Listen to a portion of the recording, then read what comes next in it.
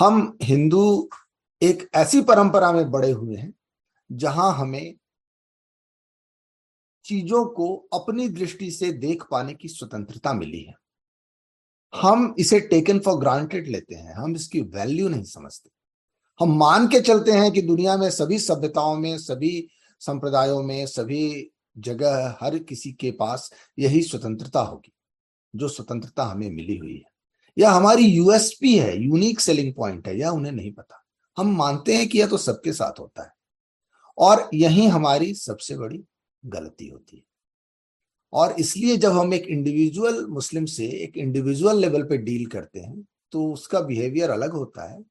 लेकिन जब हम एक हिंदू कम्युनिटी इस्लाम से या मुस्लिम कम्युनिटी से डील करती है तो उसी व्यक्ति का बिहेवियर अलग हो जाता है, क्योंकि वह व्यक्ति उस समय अपनी स्वतंत्रता खो देता है।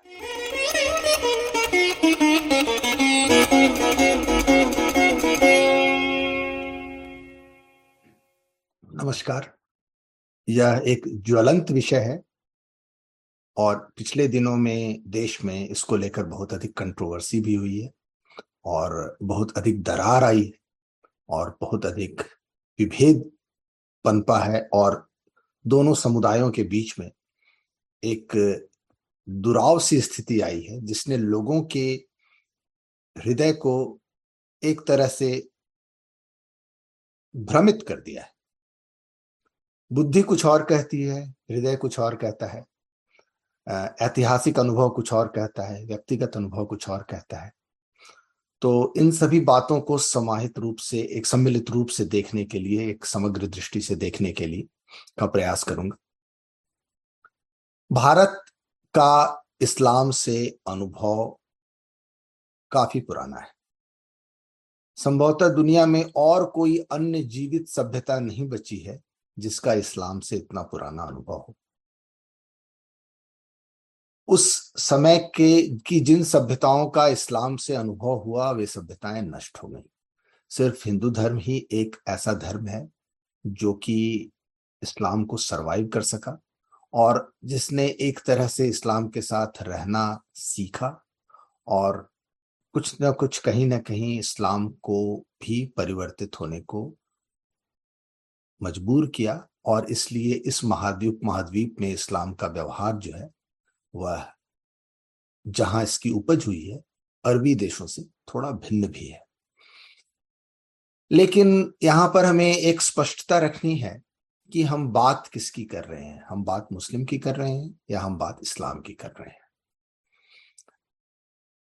तो हम दोनों विषयों पर बात करेंगे, लेकिन हमें सजग रहना होगा कि यहाँ कौन सी बात इस्लाम के संदर्भ में कही जा रही है और कौन सी बात एक व्यक्तिगत, एक इंडिविजुअल मुस्लिम के संदर्भ में कही जा रही है। सुनते वक्त, विषय को ग्रहण करते वक्त इस विषय में सजगता होनी चाहिए। इस्लाम का, एक मुस्लिम का व्यवहार आपको कैसा मिलता है? मैं कहूंगा मोर और लेस वैसा ही मिलता है जैसा एक हिंदू का मिलता है, अक्सर बहुत बेहतर भी मिलता है। हम सभी के बहुत ही प्रिय अनुभव हैं, जिनके बचपन के मित्र हैं मुस्लिम, जिनके सहकर्मी हैं मुस्लिम, जो उनके साथ उठते बैठते हैं, खाते पीते हैं और बहुत अच्छा अनुभव लेकर आते हैं। तो समाज में जो हो रहा है यह एक्सप्लेन नहीं होता कि ये अच्छे लोग, ये भले लोग, ये भद्र लोग, ये मेहनती लोग, ये समझदार लोग, ये इतनी मदद करने वाले, हमारे ही ऐसी मानसिकता और हमारे ही जैसी मानवीयता रखने वाले ये व्यक्ति होते हैं, और फिर दोनों समुदायों के बीच का जो संबंध है वैसा क्यों नहीं है जैसा हम दो व्यक्तियों के बीच का संबंध है। यह बात समझने की बहुत जरूरत है। हमारी समस्या क्या होती है कि हम इस बात को हमेशा एक हिंदू की दृष्टि से समझते हैं। हम कभी भी एक मुस्लिम की दृष्टि से इस्लाम को और दुनिया को नहीं देख पाते। यह हमारी बहुत, यह मैं कहूंगा यह फेल्योर है, यह एक हिंदू माइंड का फेल्योर है कि हम चीजों को सामने वाले की दृष्टि से नहीं देखते। हम यह नहीं देखते कि वह हमारी तरफ, हमारे रिलीजन की तरफ, हमारे विश्वास की तरफ, हमारी परंपराओं की तरफ और हमारे प्रैक्टिसेस की तरफ वह किस दृष्टि से देखता है, वह दुनिया को किस दृष्टि से देखता है, वह अपने जीवन को किस दृष्टि से देखता है, उसे कितनी स्वतंत्रता है किसी और दृष्टि से देख पाने की। यह सबसे क्रूशियल विषय है। हम हिंदू एक ऐसी परंपरा में बड़े हुए हैं जहां हमें चीजों को अपनी दृष्टि से देख पाने की स्वतंत्रता मिली है। हम इसे टेकन फॉर ग्रांटेड लेते हैं, हम इसकी वैल्यू नहीं समझते। हम मान के चलते हैं कि दुनिया में सभी सभ्यताओं में, सभी संप्रदायों में, सभी जगह हर किसी के पास यही स्वतंत्रता होगी जो स्वतंत्रता हमें मिली हुई है। यह हमारी यूएसपी है, यूनिक सेलिंग पॉइंट है। यह उन्हें नहीं पता। हम मानते हैं कि यह तो सबके साथ होता है, और यही हमारी सबसे बड़ी गलती होती है। और इसलिए जब हम एक इंडिविजुअल मुस्लिम से एक इंडिविजुअल लेवल पे डील करते हैं तो उसका बिहेवियर अलग होता है। लेकिन जब हम एक हिंदू कम्युनिटी इस्लाम से या मुस्लिम कम्युनिटी से डील करती है तो उसी व्यक्ति का बिहेवियर अलग हो जाता है, क्योंकि वह व्यक्ति उस समय अपनी स्वतंत्रता खो देता है। पहली बात, हिंदू धर्म के भीतर ऐसा क्या है जो इस्लाम के पास या दुनिया के अन्य कई सभ्यताओं के पास नहीं है और जो हमें यह स्वतंत्रता देता है? सबसे कीमती जो चीज हिंदू धर्म ने हमें दी है वह दी है बौद्धिक स्वतंत्रता। यह बात मैं 1000 बार कहता हूं। और जो चीज खतरे में है, जो चीज खतरे में है वह सिर्फ हिंदू धर्म नहीं है। जो चीज खतरे में है, जो पर थ्रेट है, जिस पर हमला हो रहा है, वह मानव सभ्यता की इस सबसे बड़ी खोज बौद्धिक स्वतंत्रता पर हमला हो रहा है। आप यूनान का वर्णन पढ़ते हैं और वहां पर पाते हैं कि सुकरात को जहर खाना पड़ा। आप दुनिया में ऐसे कितने ही उदाहरण पाते हैं जहां व्यक्ति को अपने सत्य बोलने के लिए की कीमत चुकानी पड़ी। कोपरनिकस को, गैलीलियो को, सारे लोगों को, वैज्ञानिकों को पूरे मध्यकालीन यूरोप में सत्य बोलने की कीमत चुकानी पड़ी। हिंदू धर्म के भीतर ऐसा कोई उदाहरण आपको नहीं मिलेगा जब किसी व्यक्ति को सत्य की कीमत चुकानी पड़ी। यह जो स्वतंत्रता है इंस्टीट्यूशनलाइज्ड है, और ओनली इंस्टीट्यूशन जो इस स्वतंत्रता को प्रोटेक्ट करता है, प्रिजर्व करता है, वह हिंदू धर्म है। मैं यह नहीं कह रहा कि दुनिया में अन्य भागों में लोगों के पास ऐसे स्वतंत्र विचार वाले लोग नहीं, वे हैं, पर वह सोच इंस्टीट्यूशनलाइज्ड नहीं है। वह सोच जो है थ्रेटेंड है। सिर्फ हिंदू धर्म ही वह इंस्टीट्यूशन है जहां वैचारिक स्वतंत्रता जो है को एक इंस्टीट्यूशनल गारंटी मिली हुई है, इंस्टीट्यूशनल प्रोटेक्शन मिला हुआ है। तो हम इसे इतना अधिक है, हमारे जीवन का भाग है कि हम इसे टेकन फॉर ग्रांटेड लेते हैं। हम सोचते हैं जैसे कि घर में रहते हैं तो हम मान के चलते हैं कि घर की 4 दीवारें और छत हैं, वैसा ही हम इस वैचारिक स्वतंत्रता को लेते हैं। और हम उस स्थिति की कल्पना नहीं कर सकते जहां कोई व्यक्ति एक ऐसे कल्ट को, एक ऐसे फेथ सिस्टम को सब्सक्राइब करता है जहां वह अपनी यह स्वतंत्रता खो देता है। इसका मूल बिंदु कहां है? दुनिया में हर तरह के लोग हर जगह होते हैं। स्वतंत्रता की कीमत समझने वाले, स्वतंत्रता का वैल्यू समझने वाले, उसका मूल्य समझने वाले, उसके लिए लड़ने वाले, उसके लिए खड़े होने वाले, और उसका मूल्य नहीं समझने वाले, दोनों तरह के लोग हर जगह होते हैं। लेकिन हिंदू धर्म में जहां यह टेकन फॉर ग्रांटेड है, वहां पर दूसरे धर्मों में या दूसरे फेथ सिस्टम में यह इसको कोई इंस्टीट्यूशनल गारंटी नहीं मिली हुई है। तो वहां के जो लोग स्वतंत्र विचारों वाले होते हैं वे या तो अलग थलग पड़ जाते हैं या चुप लगा जाते हैं। विचारों का वह ग्रोथ नहीं होता, विचारों का वह विकास नहीं होता समग्र रूप से। लेकिन 2 तरह की विजन्स हैं दुनिया में। मैं यहां पर एक इकोनॉमिस्ट का उदाहरण देना चाहूंगा। डॉक्टर थॉमस सॉवेल ने इसको बहुत सुंदर शब्दों में डिस्क्राइब किया है, constrained vision and unconstrained vision. ध्यान से सुने, थोड़ा कंफ्यूजिंग है। अनकंस्ट्रेन्ड विजन वह दृष्टि है जहां आपको लगता है कि मानव की क्षमताओं की कोई सीमा नहीं है, असीम है, वह कुछ भी अचीव कर सकता है। और कंस्ट्रेन्ड विजन में ऐसा लगता है मानते आप स्वीकार करते हैं कि मानव की क्षमताएं सीमित हैं और मानव जो कुछ भी करता है, मनुष्य जो कुछ भी करता है, अपने अपनी प्रकृति की सीमाओं के अंदर ही करता है। इतने छोटे से अंतर से कितना बड़ा अंतर निकलकर सामने आता है। अगर आप मानते हैं कि मनुष्य के विचार की, मनुष्य की प्रकृति की कोई सीमा नहीं है, तो आप ये मानते हैं कि मनुष्य एक आइडियल स्टेट अचीव कर सकता है। एक इंडिविजुअल के पास इतना नॉलेज है कि वह एक आइडियल स्टेट को अचीव कर सके। इतना नॉलेज किसके पास है?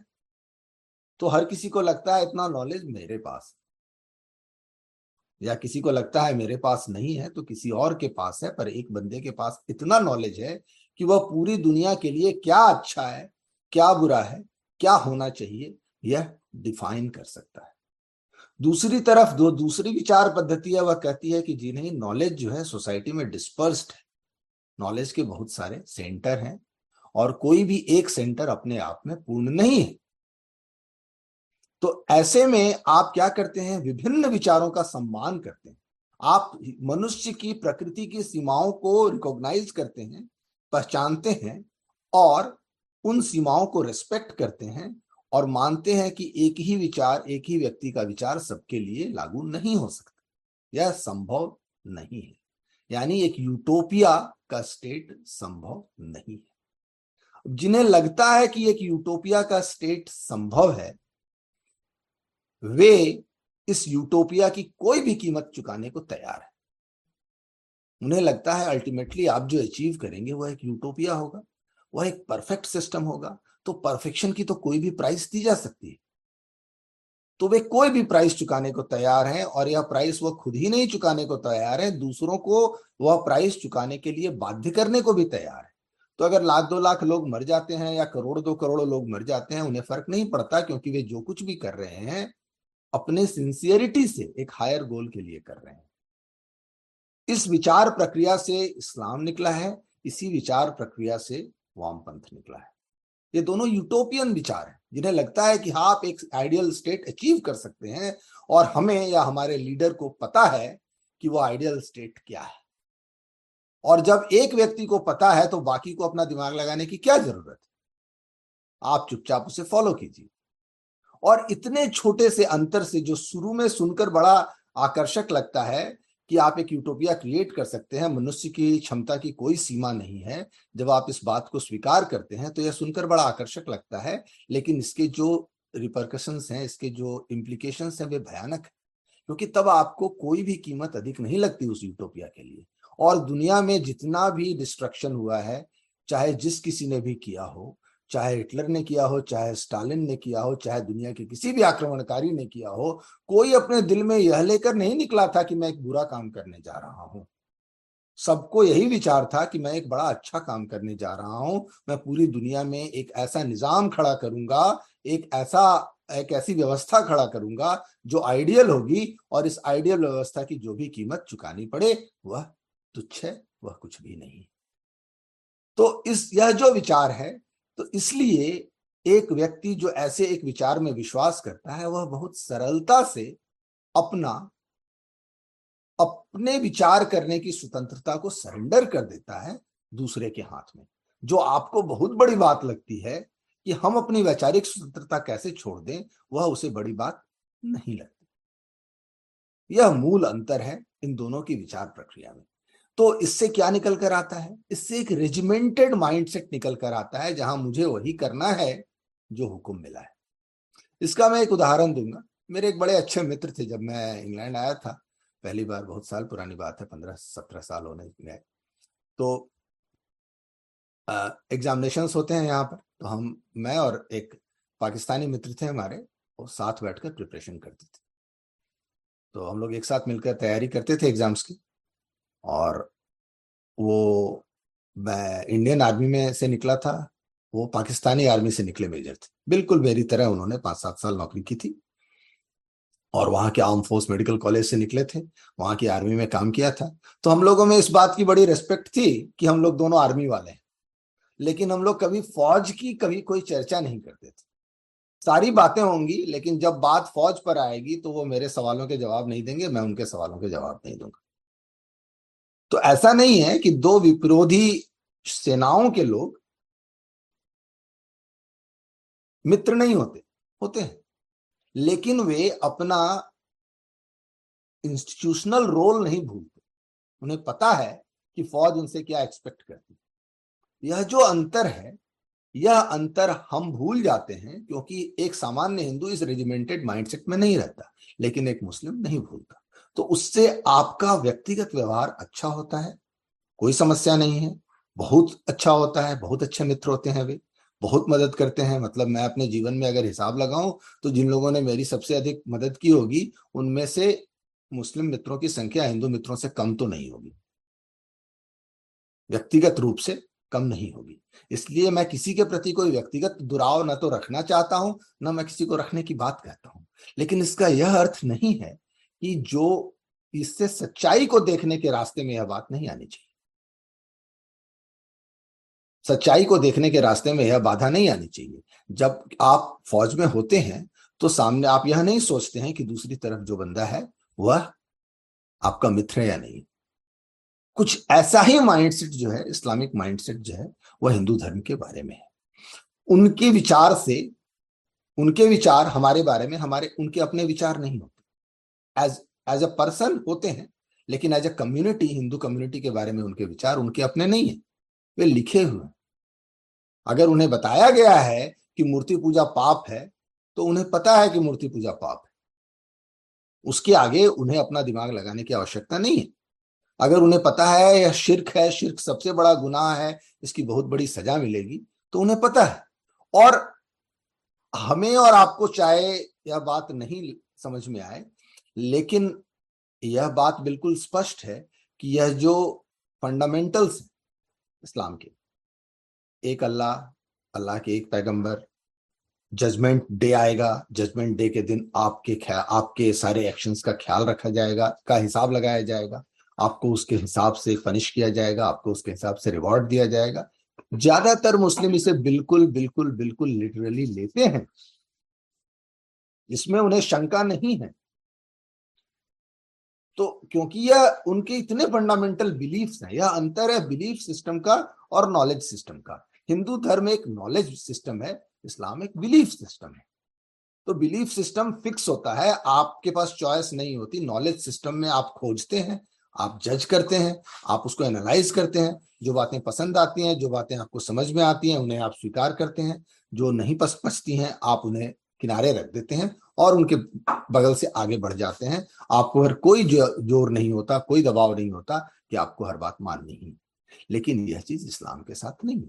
तो वो अगर आपकी ओर देखते हैं तो उन्हें एक काफिर दिखाई देता है, जो एक बहुत गलत काम करता है, जो मूर्ति की पूजा करता है, जिससे बुरा कोई काम नहीं हो सकता, जो गॉड को बंदर के रूप में पूजता है, जो गाय को माता मानता है, जो नदी में को ईश्वर मानता है, जो पहाड़ को ईश्वर मानता है। यह सब तो ईश्वर नहीं है उनके हिसाब से। यह सब चीज जो है, यह तो ईश्वर की बनाई हुई चीज है और यह धरती उनके भोगने के लिए। तो अपने बिलीफ सिस्टम में वो बिल्कुल भी गलत नहीं है। जब तक वो अपने बिलीफ सिस्टम को मानते रहेंगे, वो आपकी ओर ऐसे ही देखेंगे, उनके पास कोई चॉइस नहीं है। तो यहाँ पर उन्हीं दिनों में जब मैं यहाँ रहता था तो हमारी एक मित्र थी, वो भी पाकिस्तान से थी, और अभी मैं उनसे संपर्क में नहीं हूँ। तो उन्होंने मुझसे कहा कि आपसे मेरी इतनी बात होती है कि मुझे आपसे एक तरह का लगाव हो गया और मैं आपके लिए एक बात कहना चाहती हूँ। क्या कहना चाहती हो भाई? आप जो कर रहे हो, आपने कभी सोचा है कि आपको इसकी क्या पनिशमेंट मिलेगी? अल्लाह आपके साथ क्या करेगा? बिल्कुल सिंसियरली कहा उन्होंने मुझसे। डॉक्टर हैं, कंसल्टेंट हैं। अल्लाह आपके साथ क्या करेगा, आपने सोचा है कभी? तो मैं चाहती हूं, आपको एक मौका मिला है। अब तो आपने, मैं उनसे इस्लाम के बारे में सवाल किया करता था, वो मुझे इस्लाम के बारे में बताया करती थी, कुरान पढ़ने दी थी, पहली बार मैंने कुरान उन्हीं से लेकर पढ़ी थी। तो कहा कि आपने कभी सोचा है क्या करेगा अल्लाह आपके साथ?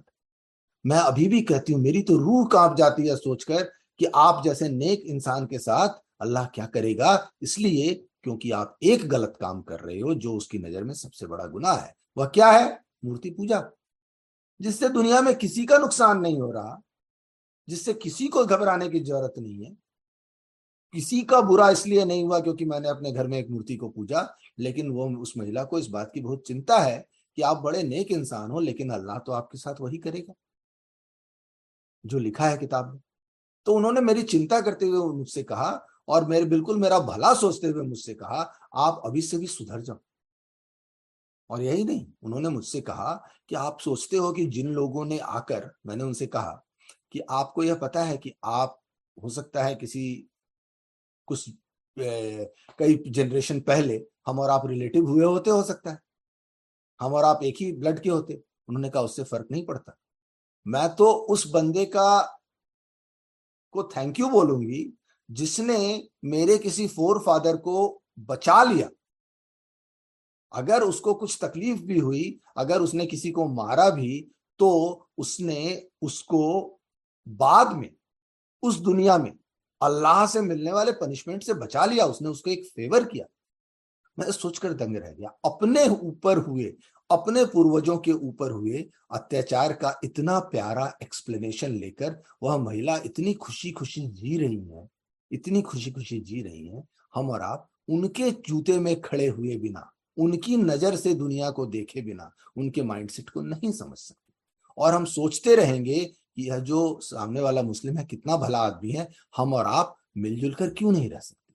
वो रह सकते हैं, आप दो दो इंसान मिलजुल कर रह सकते हैं, राजीव और जावेद मिलके अच्छे से रह सकता है।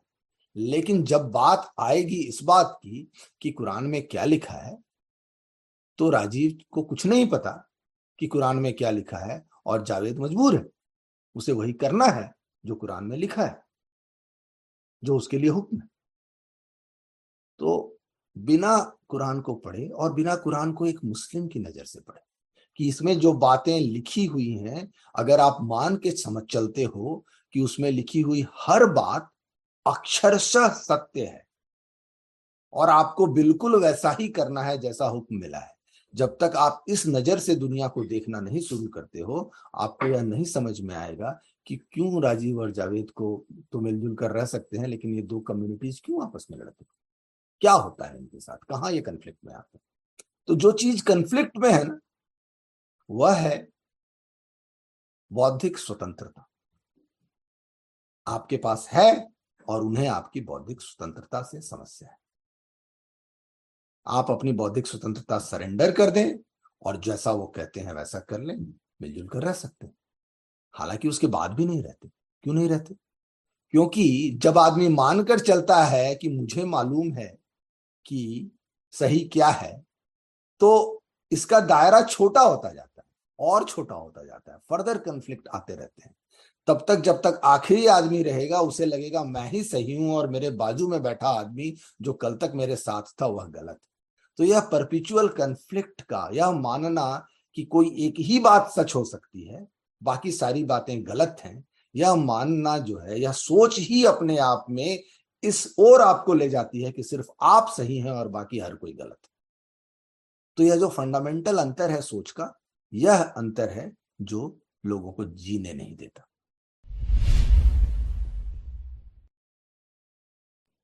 राजीव जी, इस बात पे मैं एक चीज पूछना चाहूंगी। जैसा आप कह रहे हैं कि हमारे बहुत से अच्छे मुसलमान हमको मिलते हैं, मेरे भी कुछ दोस्त हैं मुस्लिम आपके जैसे हैं, तो ऐसे में हमारा उनके प्रति क्या रिएक्शन रहना चाहिए? किस तरीके से हम उनसे इंटरेक्ट करें? क्या क्या हमारी प्रतिक्रिया क्या होनी चाहिए? हमारा रिएक्शन क्या होना चाहिए?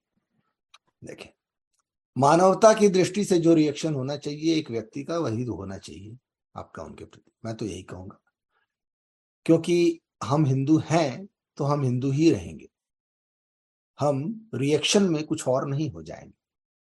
तो आप देखिए, उनका व्यवहार जब आपसे अच्छा है तो आप उनसे बुरा व्यवहार कैसे कर सकते हैं? तो व्यक्तिगत रूप में किसी भी व्यक्ति को किसी से बुरा व्यवहार करने का कोई कारण नहीं है, किसी के प्रति डिस्क्रिमिनेट करने का या दुश्मनी पालने का या दुर्व्यवहार करने की कोई वजह नहीं। लेकिन यहां समझने की बात है कि आप उसकी नजर में एक व्यक्ति नहीं है, आप उसकी नजर में एक कम्युनिटी का पार्ट है। तो हमें, क्या हम अपने आप को अपनी कम्युनिटी का पार्ट देखते हैं? क्या हम यह सोचते हैं कि जिस समय मेरे इंटरेस्ट, इंडिविजुअल इंटरेस्ट, मेरे कम्युनिटी के इंटरेस्ट से, मेरे सामाजिक इंटरेस्ट से, मेरे राष्ट्र के इंटरेस्ट से, हमारे भाई बंधुओं के इंटरेस्ट से कन्फ्लिक्ट करेंगे तो हम किसका साथ लेंगे? हम अपने इंटरेस्ट के बारे में सोचेंगे या हम अपने समाज, अपने देश, अपने धर्म, अपने से बड़ी एक यूनिट के बारे में सोचेंगे? यहां समस्या आती है। यहां पर हम गलती कर जाते हैं कि एक हिंदू दूसरे हिंदू से जुड़ा हुआ नहीं महसूस होता। जो उसके साथ होता है उसे वह अपने साथ समझता है, अपने साथ हुआ देखता है, अपने इंडिविजुअल एक्सपीरियंस को अपने सिविलाइजेशनल एक्सपीरियंस से ऊपर रखता है। मैं नहीं कहता कि अपने इंडिविजुअल एक्सपीरियंस को डिस्कार्ड कर दे, पर अपने इंडिविजुअल एक्सपीरियंस को अपने सिविलाइजेशनल एक्सपीरियंस को सुपरसीड ना करने दे। जो हुआ है हिंदुओं के साथ भारत देश में सैकड़ों साल में, 1000 साल से ऊपर, वह उसे ना झुठलाएं, उसकी ओर से आंख ना मोड़े, उसके प्रति सजग रहें और अपनी, आप समझें कि हमारी नियतियां ना आपस में बंधी हुई। मैं एक अकेला व्यक्ति नहीं जी सकता। मेरी नियति आपकी नियति से, मैडम की नियति से, हम सबकी नियतियां आपस में बंधी हुई। तो हम उसे बचा कर रखें। अगर कुछ आपके लिए बुरा हो रहा है तो वह मेरे लिए भी बुरा होगा। हम इस धरती पर एक सभ्यता के रूप में सरवाइव कर सकते हैं तो कर सकते हैं, एक इंडिविजुअल के रूप में हम नहीं सरवाइव कर सकते। हम एक सिविलाइजेशन के रूप में अगर हमें सरवाइव करना है तो हमें उस व्यक्ति के प्रति अपना व्यवहार बदलने की जरूरत नहीं है, या एक मुस्लिम के प्रति अपना व्यवहार खराब करने की आवश्यकता नहीं है। एक हिंदू के प्रति अपना व्यवहार सुधारने की आवश्यकता है।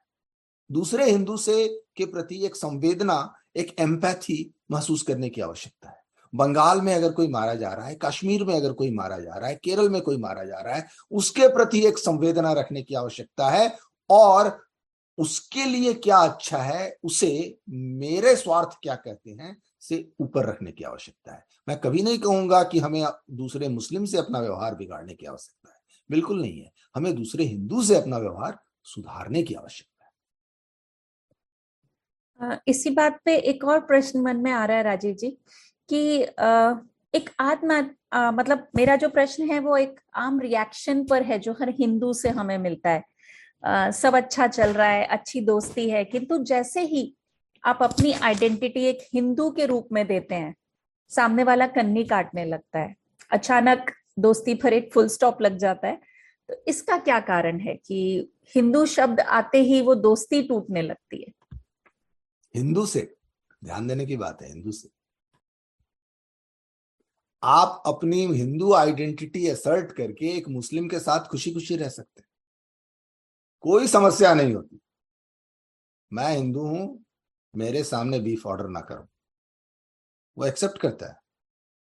मैं उसके सामने पोर्क ऑर्डर नहीं करता हूं, एक्सेप्ट करता है, कोई समस्या नहीं होती। लेकिन एक हिंदू के साथ अगर आप अपनी हिंदू आइडेंटिटी असर्ट करते हैं तो वो भाग लेता है। ऐसा क्यों? इसके पीछे धिम्मी मानसिकता, जो दूसरा भाग है लिबरल मुस्लिम और धिम्मी हिंदू का, तो इसके पीछे धिम्मी मानसिकता काम करती है। धिम्मी मानसिकता क्या है? एक शब्द है, अरबिक में उसे धिम्मा कहते हैं और फारसी में उसे जिम्मा कहते हैं। तो जिम्मा हमारा आपका सुना हुआ शब्द, जिम्मा मतलब रिस्पॉन्सिबिलिटी। हम, आपने जिम्मा लिया, आपने रिस्पॉन्सिबिलिटी ली, तो ये वही जिम्मा शब्द है। तो जब खलीफा उमर ने सीरिया पर कब्जा किया तो सीरिया के क्रिश्चियंस खलीफा उमर के पास एक पिटीशन लेकर गए और उन्होंने कुछ शर्तें कही कि हम इन शर्तों को मानेंगे, हमें अपने राज्य में जीने दिया जाए और हमें अपना धर्म मानने दिया जाए, हमें अपनी क्रिश्चियनिटी को फॉलो करने दिया जाए। तो उस जिम्मा या धिम्मा की शर्तें क्या थी? तो वो शर्तें थी कि कोई भी मुस्लिम, कोई भी गैर मुस्लिम किसी मुस्लिम को के सामने दब कर रहेगा, मतलब अपने नए पूजा स्थल नहीं बनाएगा, वह अपने पुराने पूजा स्थलों की मरम्मत नहीं करेगा, अपने धार्मिक जो भी उसके रिलीजियस प्रोसेशंस हैं उन्हें मुसलमानों की गली से नहीं निकालेगा, अपने चर्च या सिनेगॉग के बाहर घंटे नहीं बजाएगा। जो करेगा अपना रिलीजन मानेगा, चुपचाप मानेगा, अपने कमरे में मानेगा। कोई गैर मुस्लिम किसी मुस्लिम के सामने बैठेगा नहीं, अगर मुस्लिम वहां रहेगा तो वो उसको अपनी कुर्सी दे देगा। कोई गैर मुस्लिम घोड़े पर जीन कस के नहीं चलेगा, हथियार नहीं रखेगा, और किसी भी हालत में कोई गैर मुस्लिम किसी मुस्लिम पर हाथ नहीं उठाएगा, किसी भी हालत में, मतलब मारे जाने की हालत में भी रिटेलिएट नहीं करेगा। अगर वह कोई मुस्लिम उसके घर से गुजरेगा तो वह उसे 3 दिन रहने को देगा। और वह अगर कोई मुस्लिम अपने पिलग्रिमेज पर जा रहा है, अपने हज पर जा रहा है, तो उसको अपने घर में रहने के लिए 3 दिन का खाना पानी का इंतजाम करेगा। इस तरह की बहुत सारी शर्तें रखी। तो यह शर्तें जिम्मा की शर्तें कहलाई या धिम्मा की शर्तें कहलाई, और इन्हें मानने वाले जिम्मी या धिम्मी कहलाए। अब इस्लाम के साथ नॉन मुस्लिम की सर्वाइवल की ये शर्तें, और यह शर्तें सभ्यता के साथ चली आ रही हैं। भारत में भी इस्लाम का जो अनुभव रहा हिंदू धर्म का, तो हिंदू धर्म मोर और लेस जिम काफी कुछ तो हम लड़कर सरवाइव किए, पर जहां कहीं भी अगर हम लड़ाई हार गए और इस्लाम का शासन हो गया, तो हमारे सर्वाइवल के पीछे ये जिम्मा की शर्तें, जजिया पे करना और जिम्मा की शर्तें मानना, यह मूल शर्त थी। तो यह हमारे कल्चर का पार्ट हो गया और हमारे सिविलाइजेशनल बिहेवियर का पार्ट हो गया।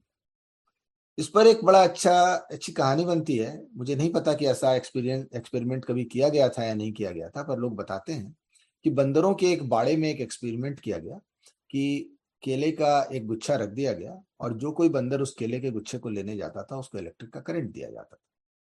तो बहुत जल्दी बंदरों ने समझ लिया कि उस गुच्छे को नहीं छूना है। उसके बाद क्या हुआ कि करंट देना बंद कर दिया गया, लेकिन फिर भी कोई बंदर उस गुच्छे को नहीं छूता था। उसके बाद क्या किया गया कि धीरे धीरे एक बंदर को हटाया गया और उसकी जगह दूसरा बंदर लाया गया, दूसरे को हटाया गया और तीसरा बंदर लाया गया, तीसरे को हटाया गया, चौथा लाया गया, और उस कमरे में जितने बंदर थे उनकी जगह दूसरे बंदर आ गए। अभी भी केले का गुच्छा वही है, उसको छूने से बिजली का झटका नहीं लगता, लेकिन नए जितने बंदर हैं उन्हें उन्हें पता है कि उस केले के गुच्छे को नहीं छूना है, जबकि उनमें से किसी को भी ना करंट लगा है, ना किसी ने किसी को या करंट लगते देखा है। तो वह उनके कलेक्टिव एक्सपीरियंस का पार्ट है, जो उनमें से किसी के इंडिविजुअल एक्सपीरियंस का पार्ट नहीं है। तो हर हिंदू ने, हम में से किसी ने खिलजी को नहीं देखा, हम में से किसी ने तुगलक को नहीं देखा, हम में से किसी ने औरंगजेब को नहीं देखा, हम में से कोई नोआखाली में नहीं था, हम में से कोई दक्षिण में जब खिलाफत के नाम पर कत्लेआम हो रहा था वहां नहीं था, लेकिन वो हमारे कलेक्टिव एक्सपीरियंस का पार्ट बन गया है। हमने सीख लिया है कि इनके साथ रहना है तो ऐसे ही रहना है। और उसकी सबसे बड़ी शर्त क्या थी?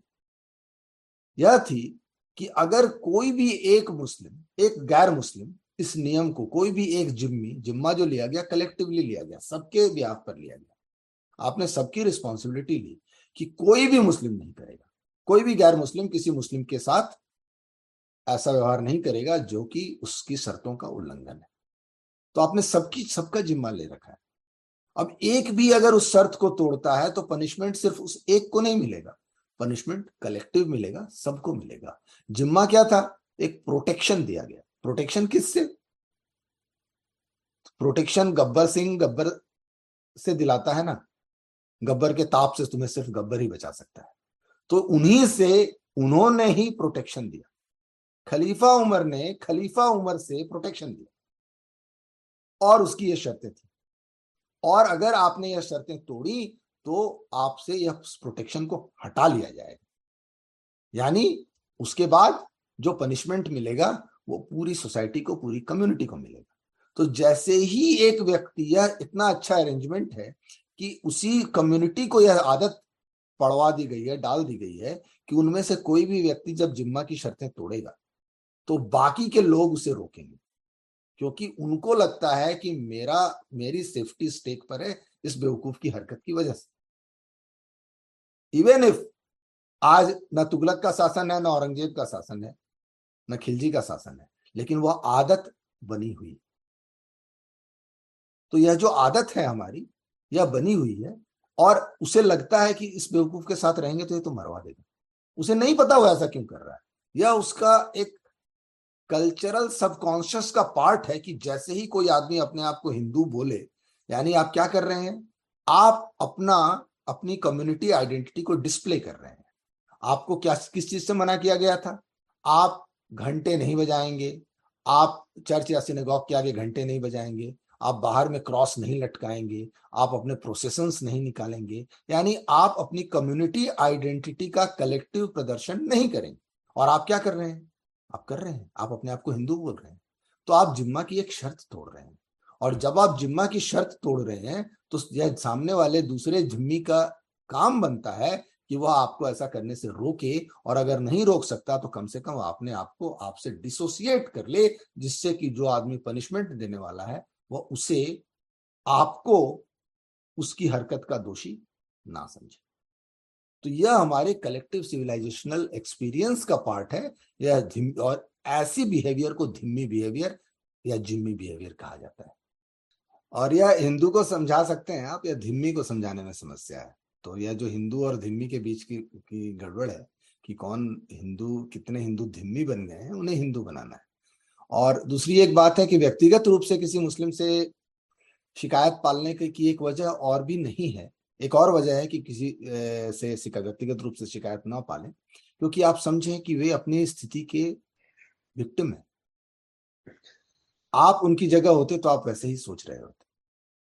तो वे अपनी स्थिति के विक्टिम है, तो मुझे सिर्फ उनसे सहानुभूति होती है, और मुझे अपने ऊपर मतलब अपने आप से रश्क होता है कि भगवान, तुमने मुझे हिंदू बनाया तो तुमने मुझे वह मजबूरी नहीं दी जो उसको दी। जी राजीव जी, ये हम लोग को बहुत सोच समझ के, और हमें अभी ध्यान आया था, आपने भी पढ़ा होगा, हमने तो 3rd ग्रेड में पढ़ा था, कबीर जी का दोहा, कह कबीर कैसे निभे बेर केर को संग, वे डोलत रस आपने उनके पाठत अंग। तो वो हमें, जब हम मुसलमानों और ईसाइयों के साथ रहते हैं तब हमें वो बहुत याद आता है। शायद कबीर जी ने उस टाइम, ईसाई तो नहीं थे, मुसलमान तो थे, उन्होंने तभी समझ ली थी ये बात। हाँ जी, बहुत अच्छा राजीव जी ने बताया। इसको हमें ये बताएंगे, ये बारी बातें ना हम अपने बच्चों को जो 20, 25, 22 साल के हैं, 18 साल के हैं, उनको हम समझा ही नहीं पाते। तो वो अगर कुछ इस प्रकार की बात करना भी चाहते हैं तो बोलते हैं, पापा ये क्या, मम्मी क्या ये हिंदू मुस्लिम कर रहे हो, ये क्या, सब बेकार की बातें है, सब एक समान होते हैं, ऐसा कोई दिक्कत नहीं है, ऐसा कुछ हमने तो ऐसा कुछ देखा नहीं, सुना नहीं। तो ये विषय उनके दिमाग में जाना जरूरी है, बट ये कैसे करें हमको समझ नहीं आता। कुछ इसमें जरा ज्ञान देंगे, बताएंगे जरा राजीव जी। जी, आइस ब्रेक करना बहुत इंपॉर्टेंट फैक्टर है। मुझे भी अपने बच्चों से इस विषय पर डिस्कस करने में दिक्कत होती है, तो लेकिन मैंने कॉमन ग्राउंड पाया है जिस पर कि मैं इससे डिस्कस कर पाता हूं। मैं इस बात को आप यह कह के तो बिल्कुल नहीं कम्युनिकेट कर सकते कि वह सामने वाला व्यक्ति बुरा है, क्योंकि उसका अपना एक्सपीरियंस नहीं कहता कि सामने वाला व्यक्ति बुरा है।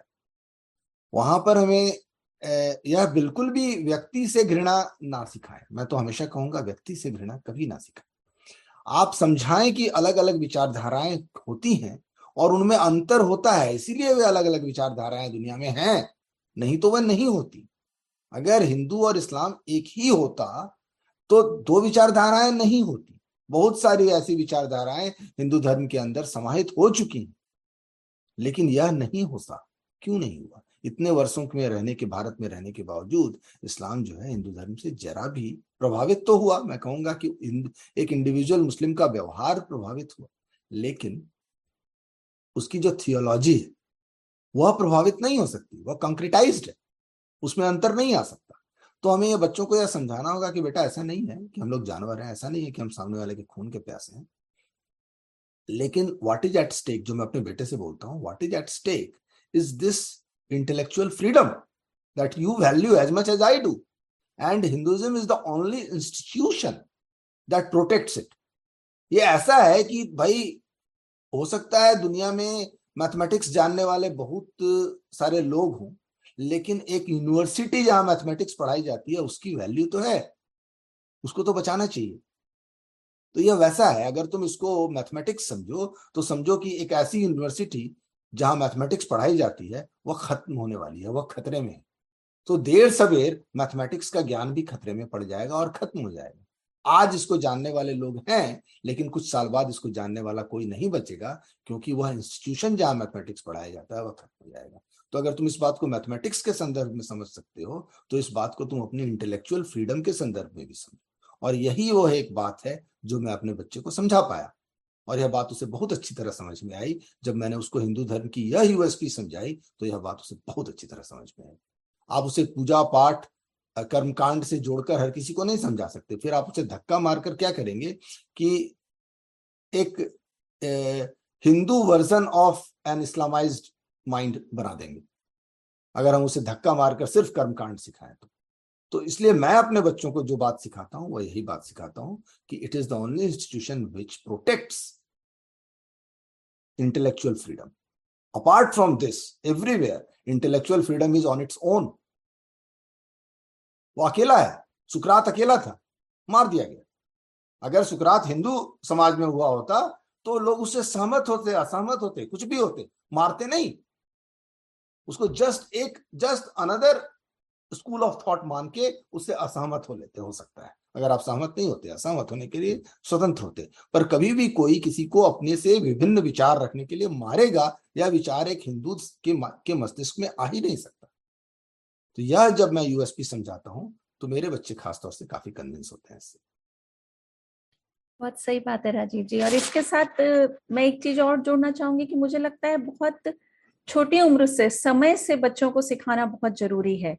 एक बार जब उनकी वैल्यूज बन गई हैं, जब उनका दिमाग परिपक्व हो गया है पूरी तरीके से, उसके बाद किसी बात को समझाना ज्यादा कठिन है जितना छोटी उम्र में।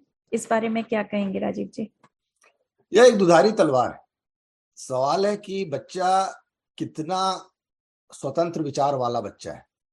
अगर बच्चा स्वतंत्र विचार वाला बच्चा है और आप उसको इंडोक्ट्रिनेट करने का प्रयास करेंगे तो वह विद्रोह कर देगा। पर अगर बच्चा स्वतंत्र विचार वाला बच्चा नहीं है और उसे जो समझाया जाता है वह चुपचाप समझ लेता है, तो इससे पहले कि स्कूल उसे सेकुलरिज्म में और वामपंथ में इंडोक्ट्रिनेट कर दें, उसे कम से कम हिंदू धर्म में इंडोक्ट्रिनेट अगर हम कर दें, even if it is not an ideal state, indoctrination is not an ideal state of practising Hinduism, मैं कहता हूं, but even then it is better than being indoctrinated by Islam और क्रिश्चियनिटी और communism or any form of leftist thought. My question is somewhat along the lines of what Ruchi ji asked, but a little bit different, because my conundrum is only in the recent years I've come to know about Islam, and it's been a shock. And since then, I've been trying to wonder, well, how do I interact with Muslims as opposed to dealing with the ideology of Islam when they all intersect together? I always talk to a person as an individual. But since learning about Islam, I keep at the back of my mind the institutional mentality, which you mentioned today in the talk. But how do you create that honest, transparent, deep friendship with people when every aspect of Hinduism, as I understand, permeates my thinking? मैं कैसे किस चीज को सोचती हूँ, कैसे समझती हूँ, किस तरह फील करती हूँ। मैं हूँ ही quintessential Hindu. I just look at things in a certain way and I get along with them as long as I keep it thoda sa peripheral, fringe discussions. But for me, friendship means, or any relationship means, dil se, ekdam pura khul ke. How, I don't know how to come to terms or how to kind of reconcile the two. If you have any suggestions or ideas, I'd be so grateful to know. Thank you. That conundrum of separating the individual from his community doesn't come easy, I will say. I also keep it at the back of my mind that when I'm dealing with the individual, I deal with him very honestly. Where I look at it, is he the person or is he the Muslim? So some of my friends, when they talk to me as Salman or Rashid or somebody, and they are talking as, I look at them, are they talking as Salman or Rashid or Jubair, or they are talking as a Muslim? So when they start talking as a Muslim, I turn a Hindu. When they talk to me as a person, I stay a person. This is not an easy thing to remember all the time, but this is how I deal with it. The moment they say, अरे India में तो Muslims के साथ बहुत नाइंसाफी हो रही है, I totally forget कि भाई तुम मेरे कितने अच्छे फ्रेंड हो, अब बता दे बेटा इंडिया में कौन सी नाइंसाफी हो रही है। वो उस लड़की का घर गिरा दिया, पर वो लड़की का घर तो इलीगल बना हुआ था यार, उसको नोटिस भी सर्व हुआ था, तो गिरा दिया तो गलत किया, सही किया, क्या किया? नहीं, उसके फादर को जेल में डाल दिया। अच्छा, उसके फादर को जेल में डाला, तो जरा बता यार, क्राइम करने के लिए जेल में डालना चाहिए कि नहीं डालना चाहिए? वो राइट कर रहा था, वो पत्थर फेंक रहा था, तो जेल में डालना चाहिए कि नहीं डालना चाहिए? What do you think, what does your mind say? They get trapped. They realize that I do not get defensive about being a Hindu. I straight away turn into a Hindu the moment I see that this person is not an individual anymore. He is talking on behalf of the Muslim community. So when he talks on the behalf of Muslim community, I turn Hindu, and I keep that myself alert about it. So I see what he is talking about. Whether he is talking about himself, great. अरे यार, मेरे से duty exchange कर लो, of course यार, why not यार, मैं जा रहा हूँ जरा आधे घंटे के लिए, थोड़ा सा मेरी ब्लू पकड़ लो, मेरे को कवर कर दो, of course not a problem. So as long as I am dealing with as a individual, great friendship. But the moment any one of them turned into someone said something about Kashmir, and I absolutely kept aside all my friendship, and I asked him one question: tell me why the Muslims of Kashmir cannot live with Hindus, rest of the India? Because they're Muslims, they are a majority. Okay, so wherever they will become majority, they will not live with the Hindus. Right? Is that the question? As long as they are minority, they are living. If the Muslims of Kashmir cannot live with the rest of India because they are Muslims or we are Hindu, by what right are Muslims of Aligarh or Lucknow are living, or Bareilly are living in India? Are you prepared to take them all to Pakistan? I think Kashmir will be a small price to pay for that. Tell me, are you prepared to take all the Muslims? Because the moment you assert that a Muslim in Kashmir cannot live with the Hindus, then by what right a Muslim in Aligarh live with the Hindus? Sannata chha gaya. He had not expected a Hindu to turn back and tell him, because the moment he started talking like a Muslim, I started talking like a Hindu. And अभी भी friend है, लेकिन अब अगली बात है, it is always, ऐसा तो है नहीं कि मुझे उससे प्यार हो गया है एक तरफा. वो जितना वो मेरा फ्रेंड है उतना ही मैं उसका फ्रेंड हूँ. Despite that he stays my friend, I will stay his friend. If after this he ceases to be my friend, just too bad, sad loss. You are a nice guy, but sad loss. So this is how I handle it. नमस्ते राजीव जी. प्रश्न, these are just add-on जो आपने बातें कही, उन्हीं में से कुछ. अभी तो मैं सेकंड बात से शुरू करती हूँ जो अभी अदिति जी से बात हो रही थी. मुझे लगता है कि एक सिविलाइजेशनल इशू है. तारिक फतेह कहते हैं, तारिक फतेह को लोग पूछते हैं कि इंडियन हिंदूज तो इतना रिटेलिएट कर नहीं रहे, आप क्यों बोल रहे हैं? तो वो कहते हैं इंडियन हिंदूज को होता है बस कि मेरा बेटा एमबीए कर ले, बस हमारा विजन इतना ही है इंडियन हिंदूज का. और दूसरी ओर जो इंडियन मुस्लिम्स हैं, अजीत भारती कहते हैं, अभी वो हुआ था कि ये बच्चा तो जो क्रॉस फायरिंग में मरा, ये बच्चा तो 10वीं में पढ़ता था. तो उसने कहा कि उसकी माँ को पता नहीं था जब वो पत्थर लेके घर से जा रहा था या निकल रहा था. उसने कहा कि अगर ये लोग अपने बच्चों से उतना ही प्यार करते जितना अपने मजहब से करते हैं तो शायद ये सारे इश्यूज होते ना. हमारे यहाँ उल्टा है ना, हिंदूज के यहाँ हमें कम्युनिटी से या रिलीजन से उतना वो नहीं है, बच्चों से, अपनी फैमिली से ज्यादा, और उनका उल्टा है शायद. ये मेरी एक अजम्पशन है. दूसरा क्वेश्चन भी मैं साथ ही ले लेती हूँ. आपने बात की कि हमारे यहाँ अगर किसी का अलग मत होता तो शास्त्रार्थ हो जाता, डिबेट हो जाता, उसको एक अलग विचारधारा के तौर पे हम ले लेते, एक्सेप्ट कर लेते. यही वो राठौर जी ने बताया था कि जब राजा दाहिर के यहाँ हुआ था, हमारे यहाँ भी पहले वॉर्स होती थी राजाओं के बीच में, और वॉर को बाकी सिविलाइजेशन से, बाकी सिविलियन से दूर रखा जाता था. ये पहली बार था उन्होंने एक्सपीरियंस किया कि वो औरतों को उठा के ले गए, लड़कियों को एनस्लेव कर लिया. तो ये हमने देखा ही नहीं था कभी भारत के इधर के लोगों ने. तो ये सारा सिविलाइजेशनल है. कहते हैं कि मानव और मानव में फर्क नहीं है, पर मुझे तो लगता है कि है, डीएनए ही अलग है, उनका खान पान अलग है, उनका ये. So this is my thing, that their entire civilizational values are completely distorted. Aparna ji, आपने पहली बात जो कही थी, मुझे लगता है इस्तेहाक राबिन का स्टेटमेंट है या गोल्डा मायर का, one of the Israeli prime minister had said if Philistines loved their children as much as they hated us, the problem of Palestine and Israel will be solved in one day. तो यह बिल्कुल यह बात तो जिस किसी का भी इस्लाम से एक्सपीरियंस रहा है और जिस किसी ने भी इसे सिविलाइजेशनल कंटेक्स्ट में देखा है वो इस बात को समझता है और वह इससे सहमत है। दूसरी बात जो आपने कही उस पर मैंने कुछ दिन पहले ये बात कही थी, आप दूसरे रिलीजन के लोगों के साथ रह सकते हैं, आप दूसरे कल्चर के लोगों के साथ रह सकते हैं, आप दूसरे डिफरेंट रेस के लोगों के साथ, डिफरेंट लैंग्वेज के लोगों के साथ, आप किसी भी दूसरे डिफरेंस के साथ रह सकते हैं। आप एक डिफरेंस के साथ नहीं रह सकते, आप डिफरेंट मोरालिटी के लोगों के साथ नहीं रह सकते। आप डिफरेंट मोरालिटी के व्यक्ति के साथ बिल्कुल नहीं रह सकते, और यह वह अंतर है जो बहुत इंपॉर्टेंट है। अगर किसी की मोरालिटी में किसी आदमी को मार देना इसलिए एक्सेप्टेबल है क्योंकि उसका थॉट प्रोसेस आपसे डिफरेंट है, उसकी पूजा की पद्धति आपसे डिफरेंट है, किसी को मारने के बाद उसके बच्चे को मुस्लिम बनाकर अगर वो सोचता है कि वो उसको फेवर कर रहा है क्योंकि वो उसको आफ्टर लाइफ में अल्लाह के पनिशमेंट से बचा रहा है, अगर वो यह सोचता है कि उसकी औरत को रख लेना उसकी ड्यूटी बनती है, तो यह जो डिफरेंट मोरालिटी है आप इसके साथ नहीं रह सकते, बिल्कुल नहीं रह सकते। आप देखिए कि आप छोड़ें, वो तो छोड़ दें, आदमी के साथ रहना तो फिर भी एक ईगो बीच में आता होगा। आप एक पेट नहीं रख सकते जो आपके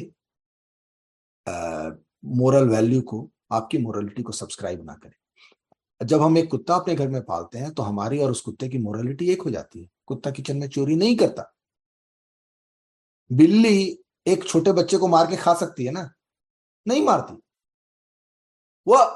लेकिन हम अपने घर में तेंदुआ नहीं पालते, सांप नहीं पालते। क्यों नहीं पालते? क्योंकि वो इतने इंटेलिजेंट एनिमल्स नहीं है कि हम उनको अपने मोरल कोड सिखा सके।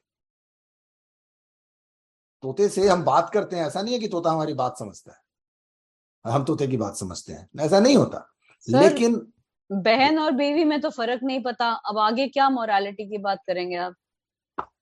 मैं पूरे इस प्रकरण में मैं उनके अपने बिहेवियर पर कमेंट करने से बच रहा हूं और आगे भी बचूंगा।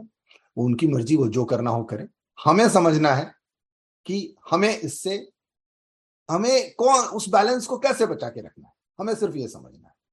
तो बस मैं यही कह रहा हूं कि उनकी, और ये सैंक्शनड मोरालिटी है, ऐसा नहीं है कि वो एक इंडिविजुअल की अपनी मोरालिटी है, यह उसकी सैंक्शनड मोरालिटी है और एक ऐसे फेथ से निकली है जो जरा भी जगह नहीं देती कि आप उस पर फेरबदल करें। उसमें कोई फेरबदल का स्कोप नहीं है। यह एक टोटलिटेरियन माइंडसेट है, टोटलिटेरियन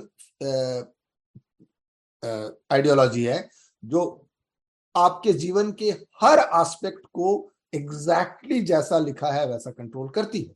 तो उस बंदे के पास कोई चॉइस नहीं है, तो उसकी मोरालिटी वही होगी जो उसकी किताब में लिखा है। और अगर उसकी मोरालिटी में जरा भी फ्लेक्सिबिलिटी नहीं है तो वो आपसे एडजस्ट नहीं करेगा। तो आप डिफरेंट मोरालिटी के लोगों के साथ नहीं रह सकते। और यहाँ वो बेसिक डिफरेंस है जो हम नहीं समझते कि हमारे और उनके बीच का जो डिफरेंस है वह, as long as we share the same morality, it's fine. But when it comes to a community behaviour, एक मुस्लिम का इंडिविजुअल बिहेवियर और एक उसका कम्युनिटी बिहेवियर, दोनों दो चीजें हैं। तो जब आप कम्युनिटी बिहेवियर पर जब वो उतरता है तो फिर वो यह नहीं देखता कि वह आपके घर पे पत्थर फेंक रहा है और आप उसके फ्रेंड हो और आपने उसका कुछ नहीं बिगाड़ा। वह हुक्म पूरा कर रहा है, वह सिपाही है। So Rajiv ji, my understanding, and I may be wrong, please correct me, is that if you have to be a Muslim, you have to follow some basic tenets of Islam. Yes. And one of them is that, you either follow our belief system or you're a kafir, one of many. That to me, in principle, seems immoral and inhumane to just dismiss somebody as being human enough. So how do you work with that? आप ऐसा सोचते हैं ये immoral है क्योंकि आप यही वह अंतर है। आप एक डिफरेंट मोरल कोड को सब्सक्राइब करती।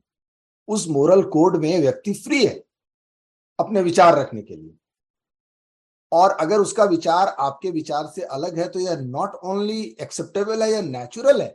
आप एक्सपेक्ट करते हैं। कोई व्यक्ति जिसके सारे विचार आपके विचारों से एग्जैक्ट मैच करेंगे वो तो बड़ा बोरिंग हो जाएगा भाई, उससे बात भी क्यों करनी। मुझे तो लगेगा उसका अपना कोई विचार ही नहीं। तो हम इस इंटेलेक्चुअल फ्रीडम को को वैल्यू करते हैं, यह हमारी मोरालिटी का पार्ट है। और यह वह फंडामेंटल डिफरेंस है, मैंने आपको इसलिए बहुत पहले ही कहा कि वह फंडामेंटल डिफरेंस जो है हिंदू और इस्लाम का, वह यह नहीं है कि वो गाय का मांस खाते हैं और हम नहीं गाय को माता मानते हैं, ये सब नहीं है। वो फंडामेंटल डिफरेंस यह है, बाकी सब कुछ रिकॉन्साइल हो सकता था, यह रिकॉन्साइल नहीं हो सकता कि आपके पास इंटेलेक्चुअल फ्रीडम है और वह आपके इंटेलेक्चुअल फ्रीडम से ऑफेंडेड है। ना सिर्फ उसके पास फ्रीडम नहीं है, वह आपके इस फ्रीडम से ऑफेंडेड है। आपके पास यह फ्रीडम नहीं होनी चाहिए, आपको एग्जैक्टली वही फॉलो करना चाहिए जैसा वह कह रहा है। तो यह वह एकमात्र चीज है जो एक्चुअली रिकॉन्साइल नहीं हो सकती, बाकी सब कुछ रिकॉन्साइल हो सकता था। बहुत सही बातें कही राजीव जी। बहुत सारे हमारे जो मन में कंफ्यूजन थे, आई थिंक बाकी श्रोताओं के भी क्लियर हुए होंगे, क्योंकि हमेशा एक ये रहता है कि कैसे रिएक्ट करें, क्या हमारे व्यूज रहने चाहिए। तो उस बात को आपने बहुत अच्छे से हम सभी को समझाया। इसके साथ ही आई थिंक आज की वार्ता हम यहीं पे समाप्त करते हैं। सभी श्रोताओं को हमसे जुड़ने के लिए बहुत बहुत धन्यवाद, और राजीव जी आपको भी संगम टॉक्स की तरफ से बहुत बहुत धन्यवाद। नमस्ते।